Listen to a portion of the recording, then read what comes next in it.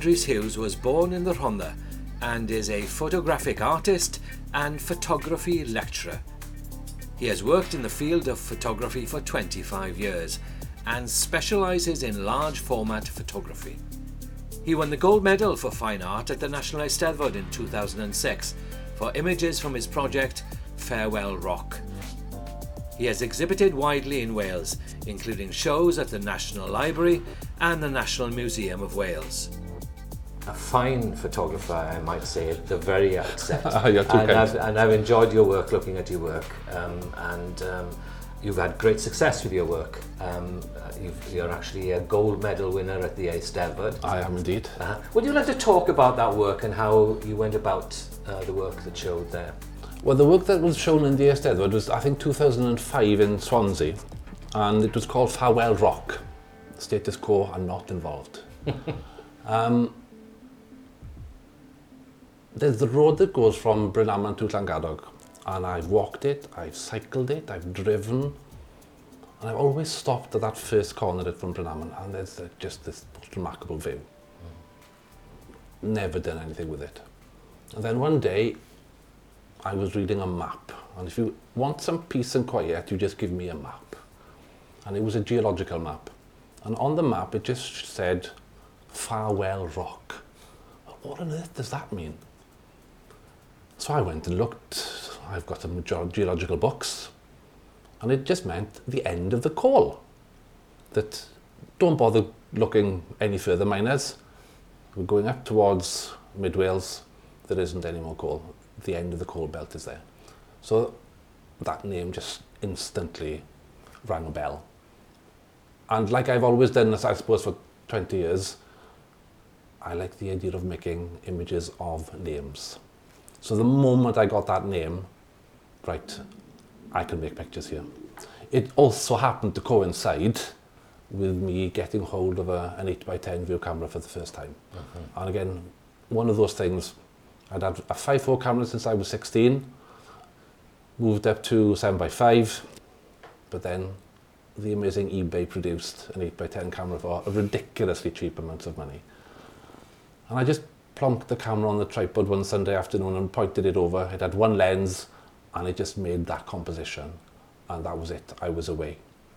And I've just returned to that sort of 200 yards of road and just walked up and down it and pointed the camera down. People think I'm in a helicopter. No, I'm on the side of the road, and just thought about that name and what it meant and how could I somehow portray, well, there's no call in the images in any sort of way, but it's the idea that it's over. That part of South Wales, that industry has gone, and can I make images of landscapes with that title that say something, well, something's ended here, things are moving on. And that was the whole point behind them, really. And the fact that then I could shoot them on this enormous big colour negative meant that I could make enormous big prints. And blown up, you can see every blade of grass and all this extraordinary detail. A few years earlier, I'd read a fantastic novel by Cormac McCarthy. I don't recommend reading Blood Meridian before going to bed. It'll give you nightmares for years. But he's a fantastic descriptor, writing descriptions of landscape. And he talks about looking at the desert. And he says the desert has an optical democracy. Wow, optical democracy. And that's stuck in my mind and haven't got rid of it. So I was looking at Farewell Rock and thinking, optical democracy, and this is it. This is where I can put this optical democracy theory of mine from Cormac McCarthy into place in South Wales. So I'm trying to make images where nothing is more prominent in the image than anything else. Forget about your rule of thirds, leading lines. I just want it to be as descriptive and non-specific. The whole image and every single centimetre of that image has to count and say something about that place. So it was a fabulous experience. I think I started the work in about 2001. Well, it's 2019 now, and I still haven't finished. Still, I suppose I'm looking for 18 to 20 good pictures. I think there were 4 or 5 in the Eisteddfod in 2005. And with specific names to them, yes? Well, they're all in this one place. Right. All in this one place. And of course, I suppose I'm also interested in only making the pictures where I can see as much of the landscape as possible. So they're all winter pictures. Not interested in doing a seasonal project. The moment the grass starts greening, I've lost interest. So within reason, I've got between sort of November and March, and I need a still, quiet day. Not many of them, but that's totally and utterly flat light. Right. That's what I'm looking for to make those pictures. So I can see as much of the landscape as possible. There's as little ground cover as possible on the land, just to reveal what's underneath and what's behind everything that I'm looking at. So looking in depth is really important for you then? Yes, indeed. This idea of just turning up somewhere, taking the camera out, taking a few pictures and moving on, I did that for a few years when I was a teenager and sort of into my early 20s, but I very quickly realised that I wanted to say more than just the snap, and that the image had to sort of say a lot more about what I was photographing. And in that case, I need to know more about that piece of land before I actually go there with my camera to make that picture. And there'd been a sort of a development in your photography because you 5x4 and moving on. Yes. And on. So what did that kind of discipline you started off with help you with the 10x8? Because the 10x8 is an enormous piece of kit to begin with. And you're looking at the world in a completely different way through yes. So was that sort of the hard work you'd done before allowed you to use the 10x8 in the way that you wanted? Yes, as in this idea that you have to use a tripod. Yeah. You know, everything is slowed down. Yeah. You know, there's no such thing as a motor drive, thank goodness. And I also quickly realised that the less film I took with me, the more concentration and the more thought I put into every image. So I never take more than 4 sheets of film. So for the whole day, I've got 4 pictures. It totally concentrates the mind on why I'm taking that picture. Yeah. Is this the moment? Or do I walk away and come back next week or even next year? If I've been 20 years, what's another year? I mean, it's a huge discipline. It is, yes. So what led you to that sort of discipline? Well, I've led to it because I've tried everything else. You know, I started off with 35mm. I shot thousands and thousands of pictures on 35mm, and then, okay, let's try this 120 thing out. But the moment I went to Dyfed College of Art and somebody put an MPP folding camera in front of me, I was hooked. And, you know, this whole thing of putting a cloth over your head and the world is upside down and back to front, I just instantly took to it. You know, some of my peers just had no interest whatsoever, but I just loved it from day one. And just, you know, the processing of every black and white image when I started individually and learning the things about the zone system, everything is designed to slow you down. Yeah. And I realised that the slower I worked, the better I was making images. It's a kind of a Zen thing, really. Well, yes, yeah, the Zen and the Art of Photography, yes. There is a fabulous book actually called Zen and the Art of Archery. And there's lots and lots of correspondence between archery and photography about hitting the target and looking, and I read quite a lot of Zen books in my early 20s. I mean, you're waiting for a moment. And have you pressed that shutter and thought, didn't get it? I like to say very rarely now. Because as you say, it's the discipline. You know, there's something about you that says now is the time to press it. And the moment it's pressed, it's done. I don't bracket, you know. You press the button and that's the image. Yeah. And there's that heightened awareness, I don't know what else to call it, but there is something that's telling my finger, now's the time to press that cable release. Right. And the picture's taken, and you're packing up and you're moving on. Right. There must be a joy in that then. Oh, the huge joy. but there's also tension. Yeah, there is something quite extraordinary about that moment. And it has taken a long time and patience and practice and to get to know that moment. So are there any photographers that have influenced you in that respect? Well, going back to looking at the Zen days, the big influence when I was late teens and early 20s was the American photographer and educator Minor White. And he was massively influenced by Eastern philosophies and religion, and because of him, I suppose, I found out about Zen and those things. So as one of the early landscape people, for me, he made a huge influence on. And he also, before we lead on to this, is that he would also use very short lines of poetry next to his pictures. Yes. And I really enjoyed, well, there's the picture, but you're giving me 3 or 4 lines of poetry here, and by reading those, I'm getting a totally different feel from looking at this picture now. Mm-hmm. They're not descriptive, but one's bouncing off the other in a really intricate and interesting way. And do you think that's important for people who view your work, that they have that little key to what's happening inside your head when you're taking that photograph?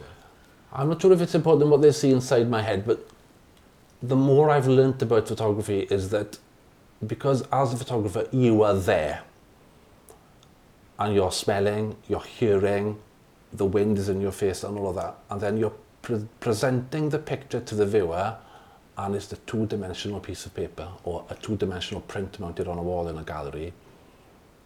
And sometimes I think I need to just give them something else to give me an idea. And sometimes the title, Farewell Rock, was enough for me just to say, well, okay, what exactly does that mean? And if you're interested enough, you'll go and work that out. Mm-hmm. You know, I don't want to be totally descriptive and write the whole treatise of, you know, what this is about. But if you're interested enough in the image and that title together, hopefully that opens something else up for the concerned viewer. So you take maybe 4 pictures of a particular scene or variations on. No, there would never be. There would never be variations. No. Not even a slight. No, never. No. Okay. No, that moment is, I don't know, sacrosanct. It is. Yeah, you're moving on to a different location. I would never even just think about moving 5 yards or, you know, just moving the camera a fraction. Right. It is specific. That's it, and the moment is the moment. So when you find a project that you want to work or a name that you go to the location and you look at the location. Yes. And you're looking at the location through your camera. Mm-hmm. How long did it take you to find the exact location that you wanted to shoot? So if I find somewhere on a map or by reading a book that's interesting, the first encounter with the place would usually be without the camera. I would just go and enjoy just the walk, getting there, feeling at one with the landscape. I don't know if that sounds a bit, but I need to know the place. And then, yeah, okay, there's something about this place that I can also photograph. And I think I can make a photograph that says something to go along with that title. Doesn't always work out, but that's, you know, that's the joy to me. So, after you've taken the photographs that you think are the ones, mm-hmm. obviously the whole processing factor comes into it. Mm-hmm. So, what happens when you process? I've long ago realised that processing 8x10 film is a specialist job. So it's put in a box and it's sent to the lab. And the lab don't usually want to bother until I have about 10 sheets of film. So when they're sitting in my fridge comfortably, I don't worry about them. But the moment I give them to the Royal Mail, the butterflies start.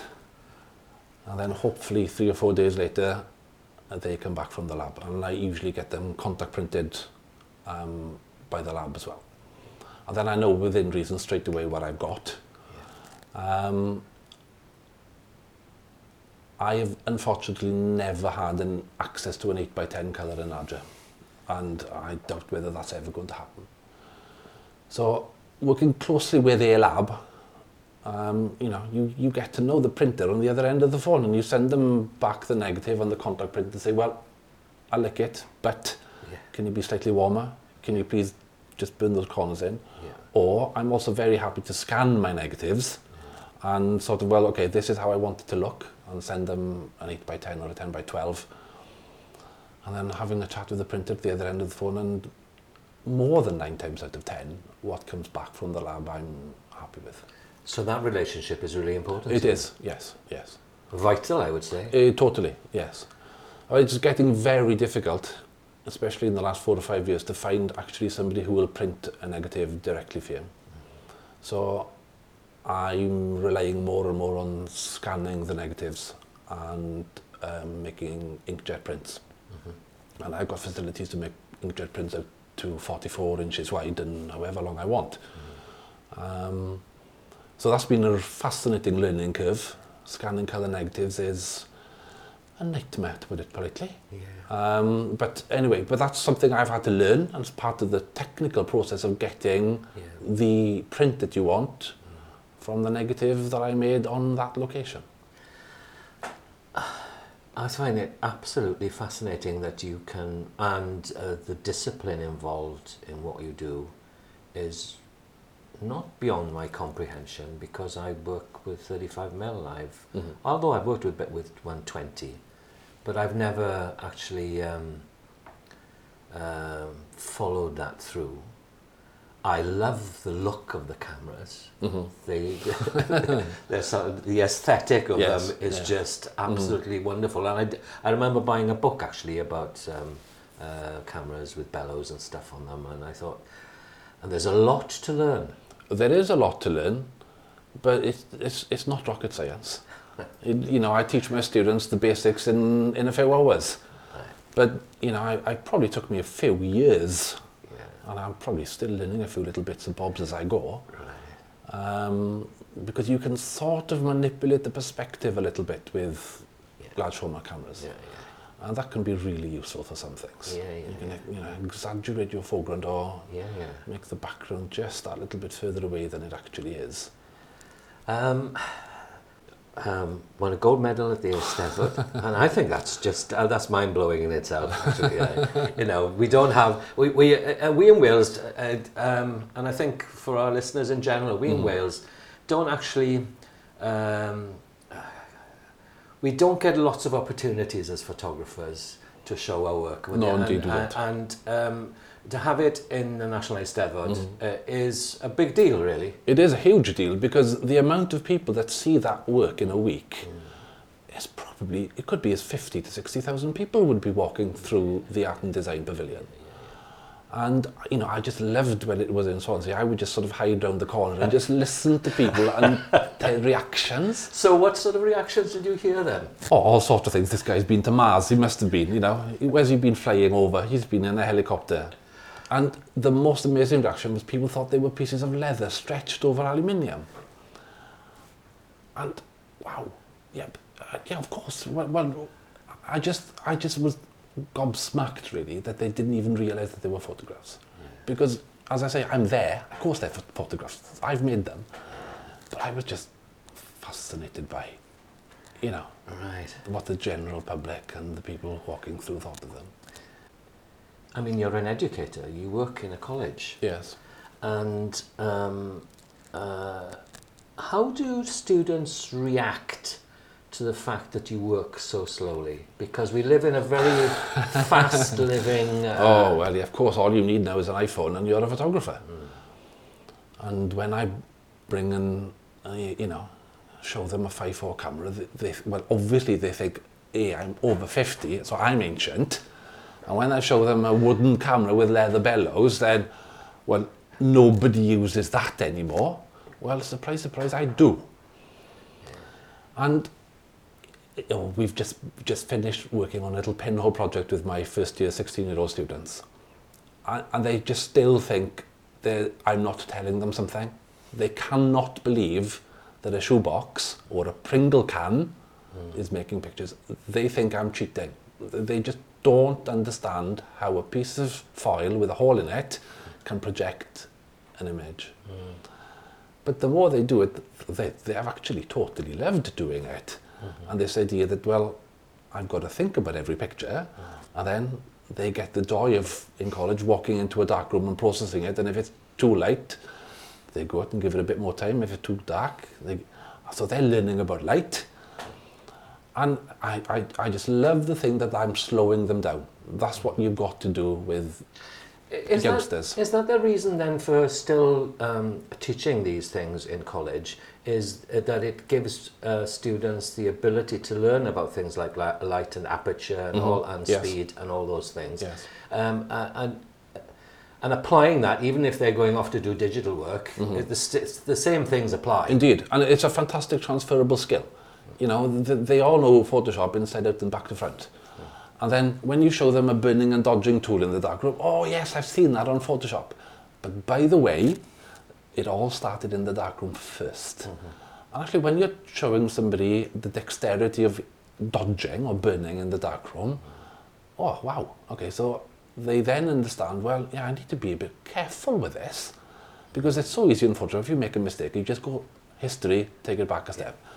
So in everything that they're doing, if they're taking more time and care over their work, I think they're making better work. So, right, well, you've made a bold statement there, and I agree with you. So it's all about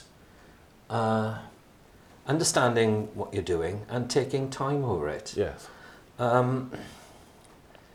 Do you think that they will hold on to those rules, if you like, when they go off to be photographers, or will they slip back to the easy kind of world we live in today of the digital?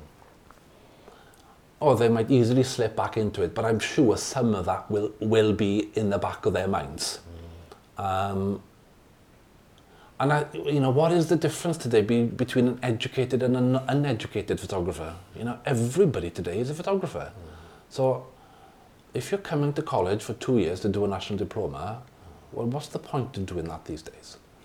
You know, so I'm obviously wanting to pass on some technical skills, because yes, you're going to be a better photographer. And in so doing, well, okay, let's think about composing pictures now. Right, okay, we can do that in a few weeks. But then, what do you want to say about the world? And how are you going to say that clearly than anybody else? And that's the thing that doesn't cross their mind. And that's the thing that I'm hoping that as part of their education that we're getting them to think about. Is that, yeah, you can do a selfie, you can do this, you can do that. But actually, what are you saying about yourself? What are we saying about society by doing these self-portraits and whatever else is happening in the digital world? So I don't care what means you're using in the end. It's what are you trying to say by making these pictures? Do you think, it kind of worries me sometimes that lots of young photographers, there's nothing wrong with copying or copying styles, but sometimes I think that people think because a specific style is in the zeitgeist, is what everybody's doing, so I need to do it. Yes. Do you think that is a viable way to go about your business as a photographer, or do you need to look and see the world through your own eyes rather than copying other people's work? We are living in such an image-laden society, it's very difficult to instantly find your own way. The joy for me at the moment is that we have changed our national diploma provider. And in the good old days, you would be jumping through hoops. You'd have to do stage 1, stage 2, stage 3, and then, right, you have an end product. And the course we're teaching at the moment is far more open-minded.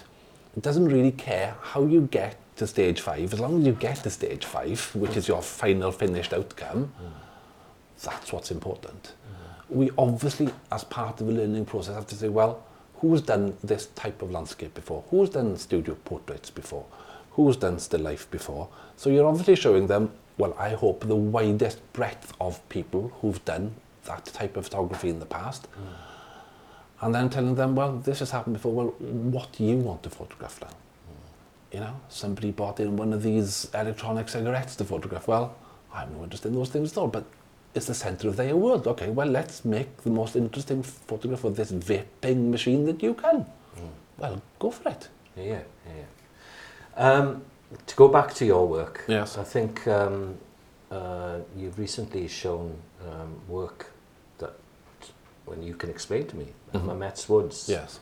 Was a very important project for you. Oh, it was indeed, yes. Could you explain where you started? What was the drive behind it?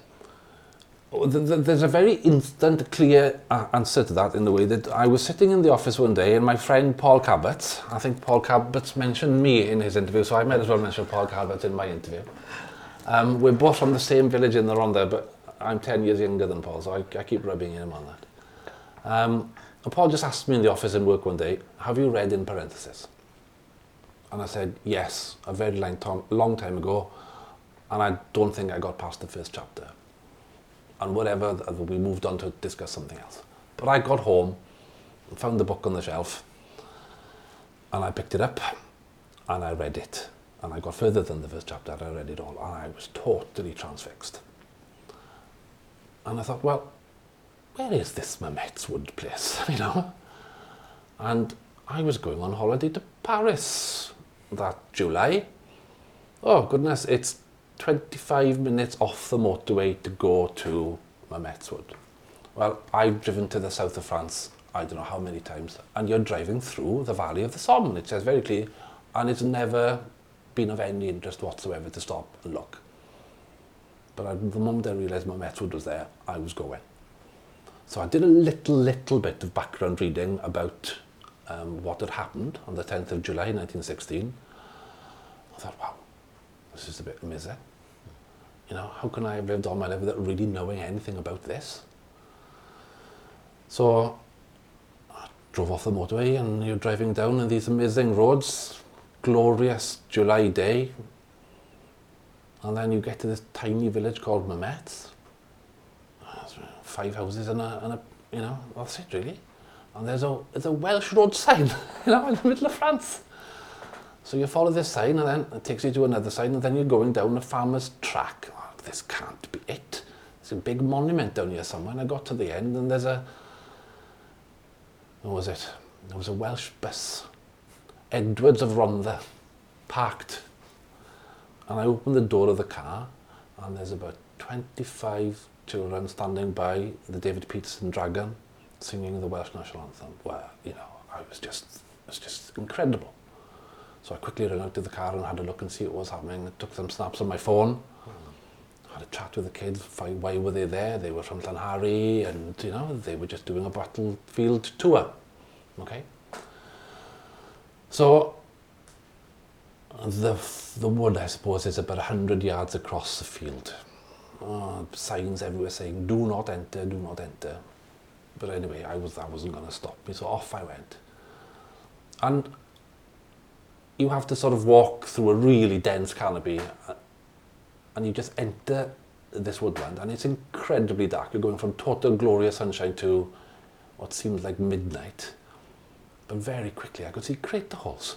You know, it's 100 years ago, and this still looks like we've recently had a battle here. I was immediately sort of, well, this is extraordinary.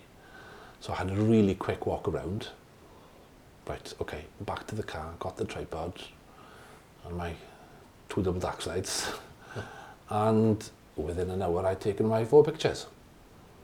So off I went, had my 2-week holiday in France, and right on the way back I'm stopping again, and I stayed for 3 days. And so that would have been about 12 or 15 pictures, and by then I was, you know, totally obsessed by the place, reading up anything I could on the internet, finding out more about David Jones, reading and rereading In Parenthesis. And I just realised, right, that's it. I'm going to come back to this place. I'm not going to make it seasonal. The battle happened on July the 10th. I was there very close to July the 10th. I'm going to come back every year, as close to the date of the main battle as possible, and make some pictures until I build up a project. It didn't take me long to work out, well, you know, centenary is going to come up in 6 or 7 years. So after about 2 or 3 years, I realised, okay, I've got a really interesting project coming here, I think. So I approached the National Library in Aberystwyth. They have the David Jones archive. So I was allowed to go and read, in parentheses, you know, in his handwriting, little drawings and sketches and everything else. And every July for the next 6 years, I would spend 6 or 10 days in the Somme, just going to Mametz Wood. I didn't go anywhere else. You know, Delville Wood and High Wood are all very close, but I'm just going to go here. And it's 200-acre woodland. And again, there's wonderful signs telling you not to go in, it's not safe. There's live ammunition still on the floor and shells. And the trees are still pushing these shells up from the ground. But I just was totally captivated by the place. And I spent hours and hours there every day, just making sense of the place, getting my bearings. I'm not somebody for getting lost. I've got a very good sense of direction, but I got lost in that place more than once. And I found some amazing places. I would like to come back here on another day, never found them again. And you're just thinking, wow, people, 4,000 Welsh people were killed, injured, or, you know, harmed in this place in a morning. It's just too overwhelming to think about, really. So I'm glad I went and spent that much time there. And I got the exhibition ready for 2016. I don't know if you've been to the Grygynnog Gallery in Aberystwyth. It's a rather huge, intimidating place. And I think I made 40 by 50 inch prints. And that just about filled the place. But it was an extraordinary experience. I've never put such a big body of work together before. Seren published a Mamet book at the same time, so I think there's about 80 pictures in the book. But it was, and still, you know, I can't go anywhere with people asking me about the project. And it was the same approach? Oh, totally. Large format camera. But yeah, I had to even slow down even more, really, because I don't think a single exposure that I made in the wood was less than 10 minutes.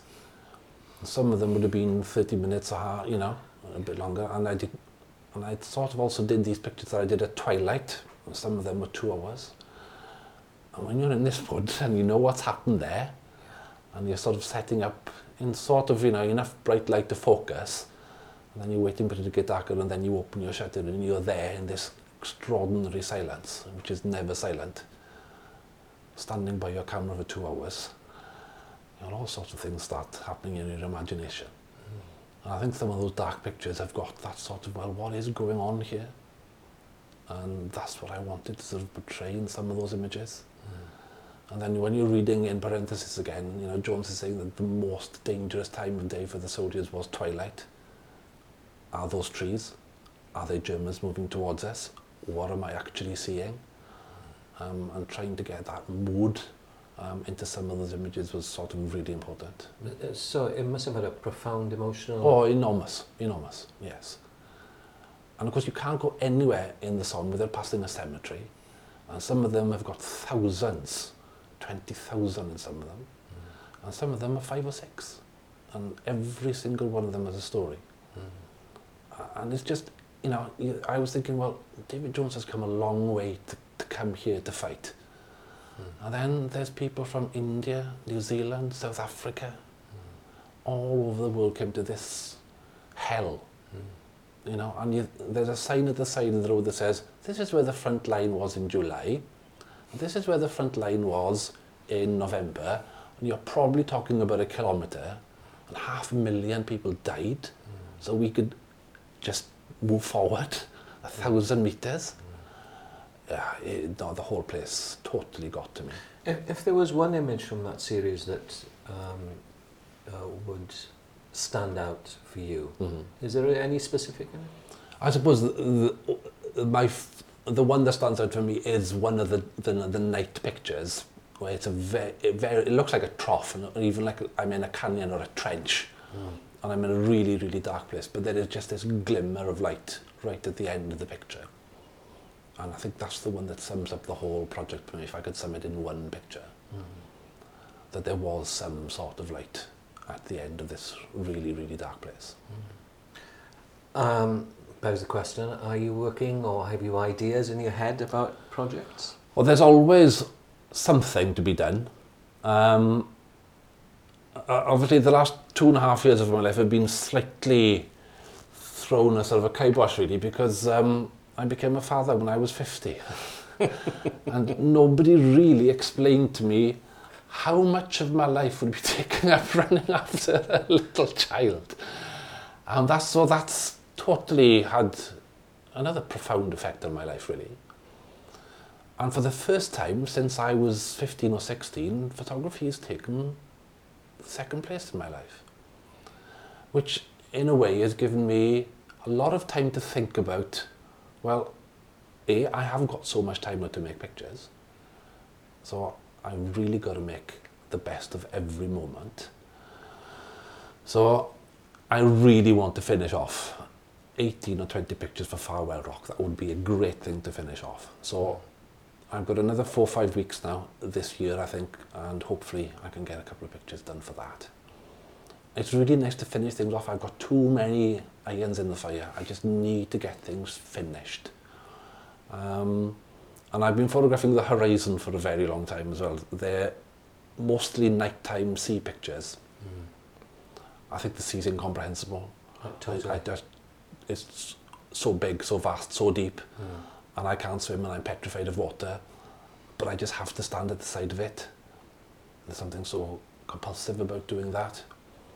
And then there's this catharsis thing where I want to say something about it, but how can I do it? And the only way to do it is to be there with your camera. You know, sitting at home thinking about it doesn't work as a photographer. You've got to be out there doing it. So any chance that I get to stand or sit on a cliff for a while and just sea gaze is total relaxation and everything else rolled into one. Do you have some of those kind of images, and you worked with using Waldo Williams's Yes. poetry, and there are some. How did you? Because he's an amazing poet, and and has had an influence on the way I think about things. Yes. How did you approach that commission? In a way, very easily, because he was my favourite Welsh poet. So when the phone call came, are you interested in doing this? I would have paid them to do it. You know, the fact that I could have my name and Waldo Williams on the same book. And I don't know if you know the whole story, but I think I was given the commission in February and they wanted the book out by the Eisteddfod in August. And, well, okay, that's not totally doable with new pictures. So, you know, I've been taking colour and negative pictures for, 15 or 20 years. So some of them were going back through my library. But they would have been pictures that I was already thinking about. Well, I did a project when I was in university about Mewn Dau Gai in 2 fields. So I think that was an 18 picture sequence. So most of those pictures ended up in the book. And I was given a list of things to photograph. We want a picture of the electricity station from the bridge at sunset. We want a photograph of the cromlech at Pentre Ifan. So I decided I was not interested in any of these things, and neither would Waldo Williams have been interested in these things. So I was a bit sly and a bit cheeky, really, because Gomer did pay me up front. Thank you very much. So every time I got a phone call, can we see what you're doing? I was always too busy. I was always off on the next shoot. And then when the deadline came, well, I've got to have the pictures by next week, then the pictures arrived. And then it's too late. You either take my pictures or you don't use them. Thankfully, they liked them. but none of the things they'd asked for were in the book. Did you have any choice? Because with the book, most of the photos are very central on Yes. pages. Did you have a say in the design? I did. We had a bit of an argument about that as well. But I wanted the book to be... I think the space around the pictures was so important. I argued and argued that I did not want a single full bleed picture in that book. I just about, I think, got my way. I would have liked a couple of fold-out triptychs. I wasn't allowed those. But I did get my white borders. So they're very small pictures mostly, with lots of white space. What was the reasoning behind that, Aled? I think they just... Because you're mixing words and images, you just need to have space. And if they're too dominant, then the words, you don't see the words. And in the way that they have to bounce off each other rather nicely. And in a way, I also did not want my pictures to be so bold as that you would not read the poetry. Because at the end of the day, it's a book of Waldo's poetry. And I've got some pictures in there as well. I made... again, there was a little bit of a fight about this. That they wanted the bits of text to be descriptive to go with the images, and I totally did not want to do that. So we had quite a few interesting debates, even fights, about... But, okay, well, if you're going to have to use those words, let me have then 3 or 4 pictures to make a little sequence that bounce off that sentence or those few words. I just didn't want one photo, one bit of text, one photo and another bit of text. That just wouldn't have worked for either of us, in my opinion.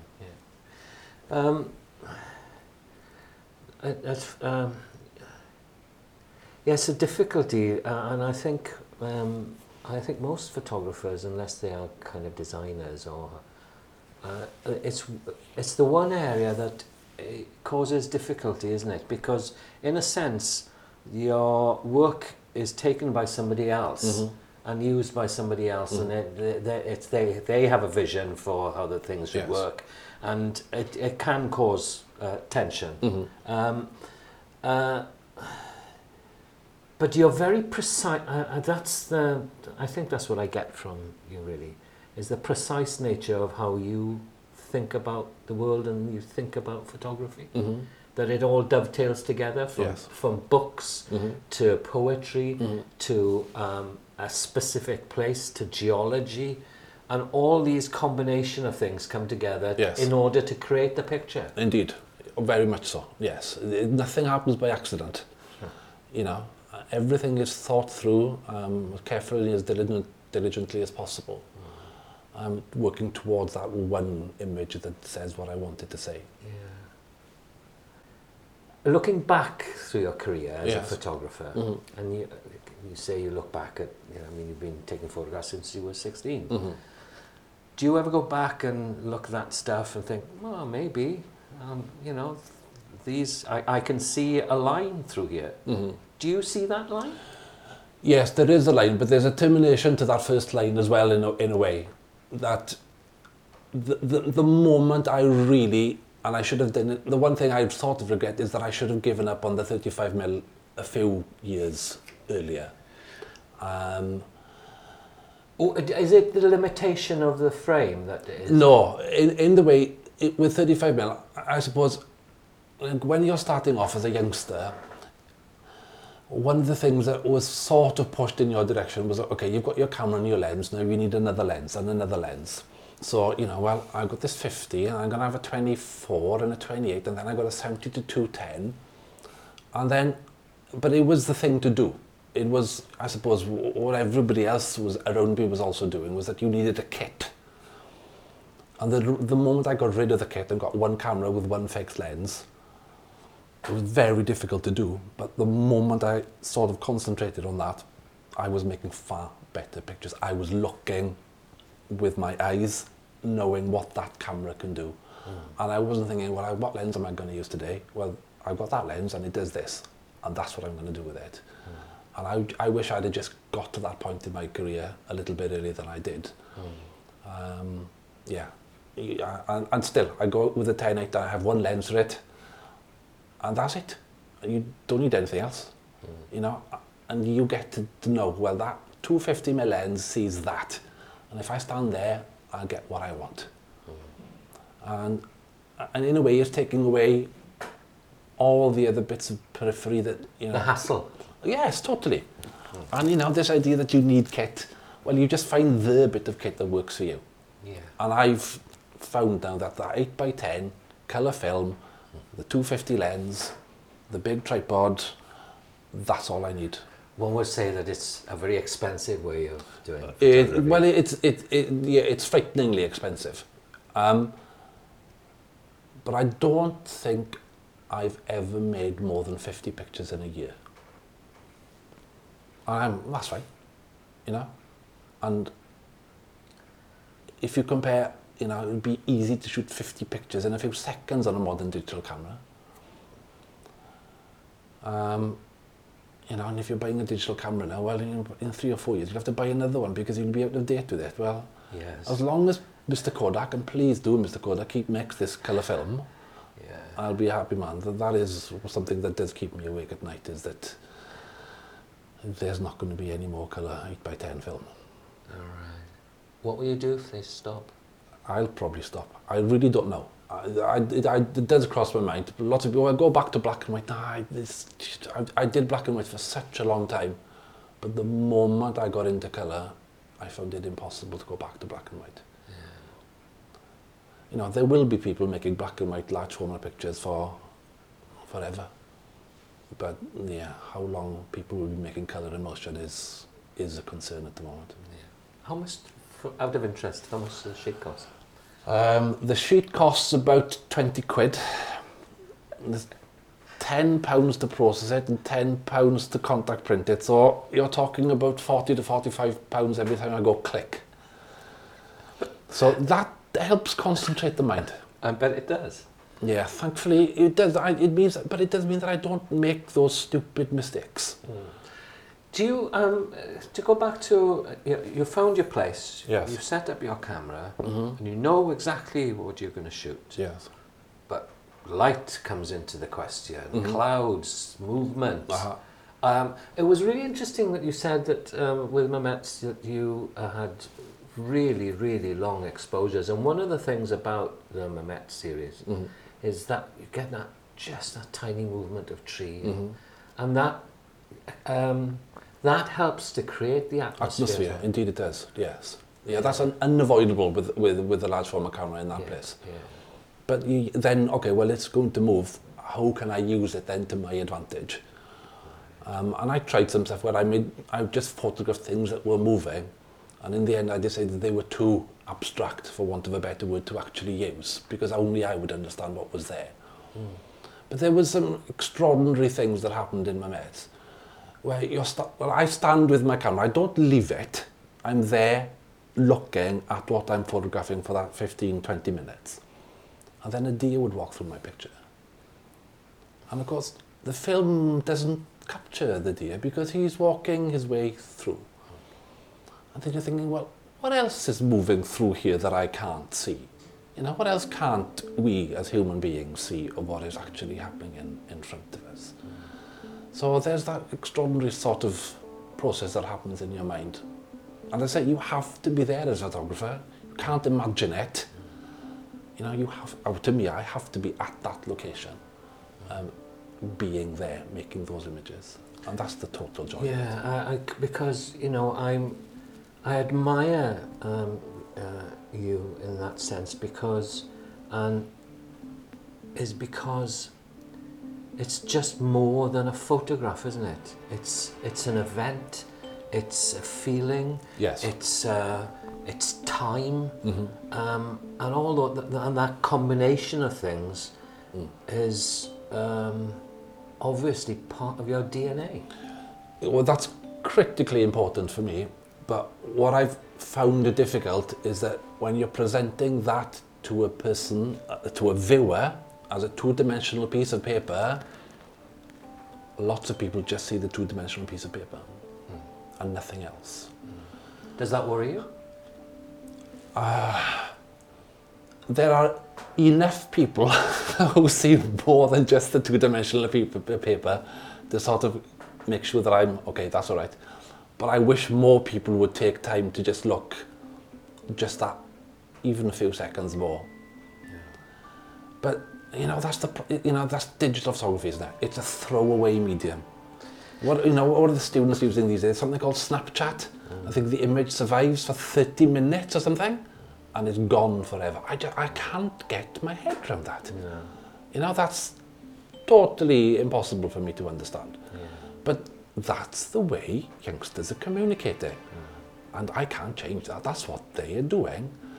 But please, when I put pictures up on a wall, when I show you my book, or not even my stuff, just if somebody's made that effort to print a picture and put it onto a wall, or if somebody deems that work good enough to be published, just have a bloody good look at it and understand what those people are saying. And there's some education involved there as well, and I'm hoping that, I take my students to art galleries and they're saying to me, what am I supposed to do? You're supposed to look.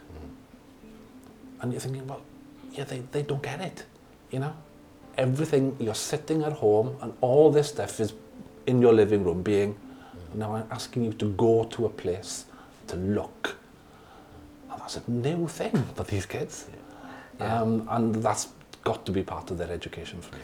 Do you ever get frustrated by the photographic process? No, I don't.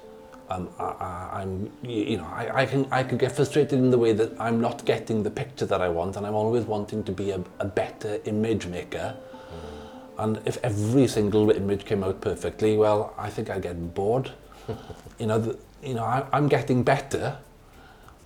I haven't got 100% yet. I'm probably on 50 or 60% of the images that I shoot, I print. But there has to be sometimes a little bit of a disappointment. So then when you actually do nail it, there's that ecstatic moment that, I got exactly what I wanted in that image.